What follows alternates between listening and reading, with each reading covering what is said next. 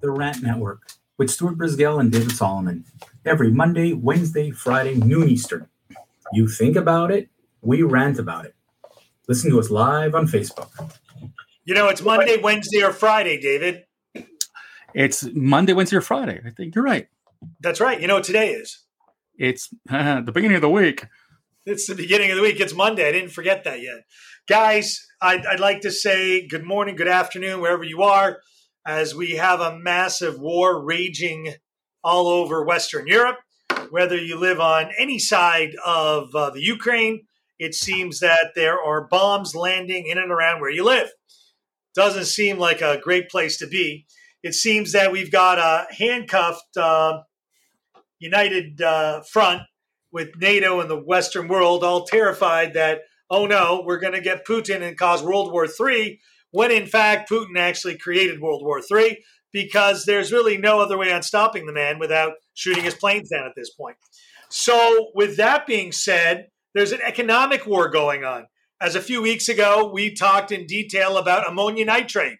Well, as of this past week, it's now making the news that your grocery bill is going to go through the roof.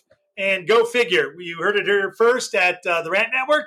David and I exposed it, unedited, and tried to lead the way.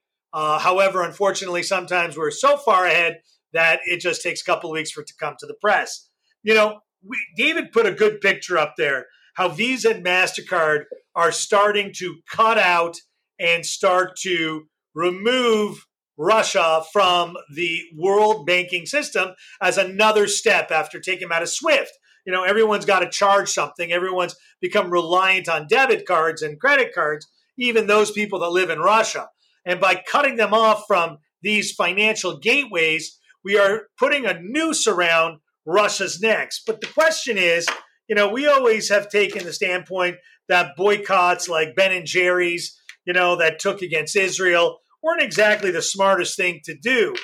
However, David, I don't know if we've changed our mind or think maybe these boycotts versus bombs may be a little better. Dave, what do you got to say? Well, look, let's start from the very beginning here, okay? This form of warfare that we're dealing with today, we're used to conventional military warfare, bombs, bullets, soldiers, this, that, and the next thing. And while the economic boycotts have been government-led by nationalized organizations, the reality is that there's been a shift in the way things work now. And the way to hurt someone economically is that corporations are actually jumping on board voluntarily, actually, to help in a war effort. Now, except for Shell, who decided to continue to lie and buy oil from Russia, others have boycotted Russia. Forget countries. We're talking about corporations. These are corporations based all over the world who finally come to the forefront. Now, you know, Stuart, when I did my MBA back 10 years ago, the one thing that changed in the MBA for me was they kept talking about corporate social responsibility, the CSR. They threw that at us for 2 years, and I was nauseous because I was like, enough already. We're business. But you know what? Corporations do now have a social responsibility. It's not just about making money and profit, whatever. It's about helping a cause. Now, what irritates us, you and me, is that we've seen for the last couple of years how corporations put themselves behind movements. Nike liked to tie itself to the Black Lives Movement. Ben & Jerry's / Unilever tied itself to the so-called Palestinian cause. Right? Corporate social responsibilities, boycotts, embargoes, encouragements, whatever. But here's a war. Now, what's incredible in this war, and it's crazy that as of this morning, and if you want to see the list, this is the lengthy list of companies, organizations who have unilaterally gone out or participated or whatever to boycott Russia and Belarus by extension. Now, I'm not going to go through this entire thing. There's a very, very long list. But what irritates me, Stuart, is the companies like Nike. And Nike is on this list. Hold on. Nike is on this list. But what are they doing? They halted all online sales in Russia, stating it could not guarantee delivery of products. That's the statement. Excuse me?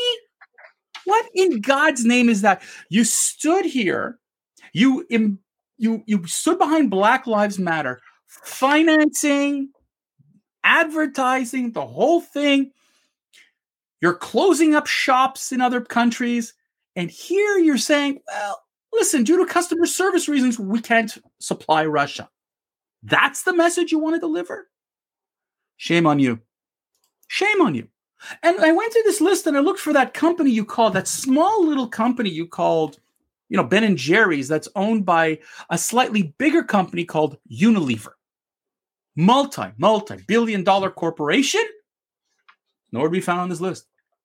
So it's okay to pick and choose, the causes. Hang on, but does Unilever have a business? Stuart, let me finish my point, and I'll give you more of the floor. I have no problem if you have a cause that you want to pick. But don't lie to the world that the cause was social and not racist-driven. And that's the irritant.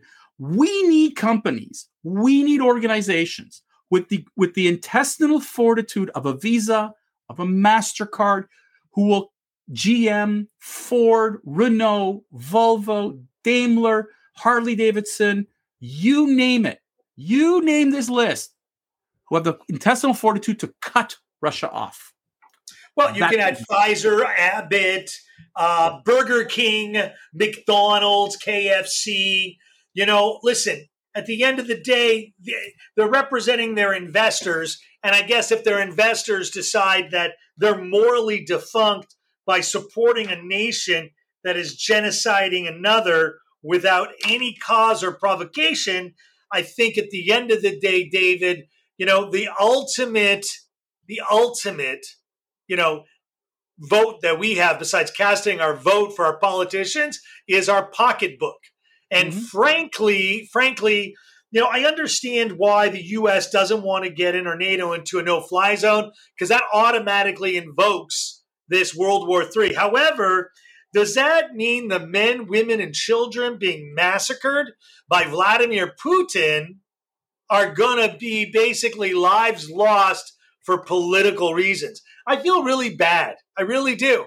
And, frankly, the people that are trying to take the limelight, like Black Lives Matter and the PLO, Palestinian Liberation Front, saying, it's about me, it shouldn't be about them, I'm more important, are just stupid people not realizing that the Ukrainian people have lived there. There's no issue. There's no border. There's no incursion. There's no one lobbing bombs on anyone's heads from their country. There's no one wishing Russia to die from that country. But Russia is laying an amount of destruction on this country, David. The pictures are just cruel and unusual. But we're talking about corporations that, and we've been crapping all over our friends at Google and Facebook. And I have to give the credit to Google, suspended its ad business. It's no longer going to help Russian television, as have Facebook, Instagram, Twitter. There are some companies that finally did what they say and say what they do. It's perfect, right?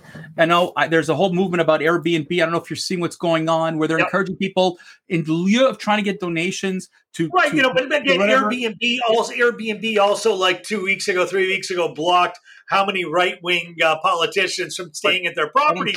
So I mean, they're speaking both sides of their mouth, and I just want to point out that we're coalescing. We're coalescing around the Ukrainian people and the incursion that the Russians have caused. But I want to point out that they're not so altruistic. No, we're not talking about altruism here, because you know what? Frankly, at the end of the day, it's all about the almighty dollar, euro, franc, whatever you want to call it. And I get that. But I got to tell you, when I see sports organizations, what they're doing, when we see the entertainment industry finally doing what they're doing, you know what? We've been all over Hollywood. And from the beginning of this rant over a week ago, we called out Hollywood for its silence. Now, I still don't see the same, artists and entertainers coming to the forefront. Sting, God bless him, re-recorded his song Russians from 1985. He put it out there as a wake-up call, to the world. I mean, it's kind of sad that he pulled out the song from 30 some years ago to remind people of what we used to be like and what we need to be at. It's kind of sad that I'm looking at these entertainments. But, when I see, like Disney, Warner, Sony, Paramount, that they're stopping all releases in Russia. And when I see that, Netflix is not doing what they're supposed to, and like all the rest of them, oh, good, we're finally doing this. But it's got to be like if we really believe in peace and world peace, it's got to be more aggressive. Unfortunately, and Vladimir Zelensky is very angry with the West, which is code for Biden, by the way, Johnson, and the rest of the cronies. They're upset because they're not doing enough. He, like you said, Stuart, he asked for a no-fly zone. Okay, and unfortunately, NATO won't go there. So you need to cripple the... Not yet. Not yet. But I'm saying, wait till they attack Poland, and maybe they'll do it. But right now, hang on. They attack Poland, that invokes 5. So, right. But the problem is, all these tens of thousands of people, I mean, literally, it's not just 300 people dead. Look at these buildings blown up. Displaced, dismembered, injured, destroyed lives for an entire generation are going to go unpunished. All those Russians that are being captured or ending up in body bags, their mothers and fathers don't even know why they went off to battle and what exactly they're doing. That's crazy. But what I'm trying to get at is that the governments here are trying to quietly and discreetly, they're trying to get Putin somehow stopped, whatever you want to call it, and the military part of it is a challenge. But there are countries that are doing things very quietly and very discreetly, and one of the things that can happen is that the Biden administration, Trudeau, Johnson, all the rest of the world leaders will go to the largest corporations in their countries and speak to the CEOs and say, we need to stop dealing with Russia today. What can we do? How do we financially compensate you so that we can make this happen? This would make a massive difference. Could you imagine? You stop buying oil, wheat. We find other solutions. Look, Elon Musk came out and said, hey, it's high time we produce more oil. Like Elon Musk, electric car man. Well, hang on. But do you know what I really find very interesting? We're exporting billions and trillions of dollars in Canada and the U.S. buying oil from these countries that only want to destroy us or want to destroy the liberties that we enjoy. Sure. But we're going to burn and cause the same fossil nightmare here that we're causing there.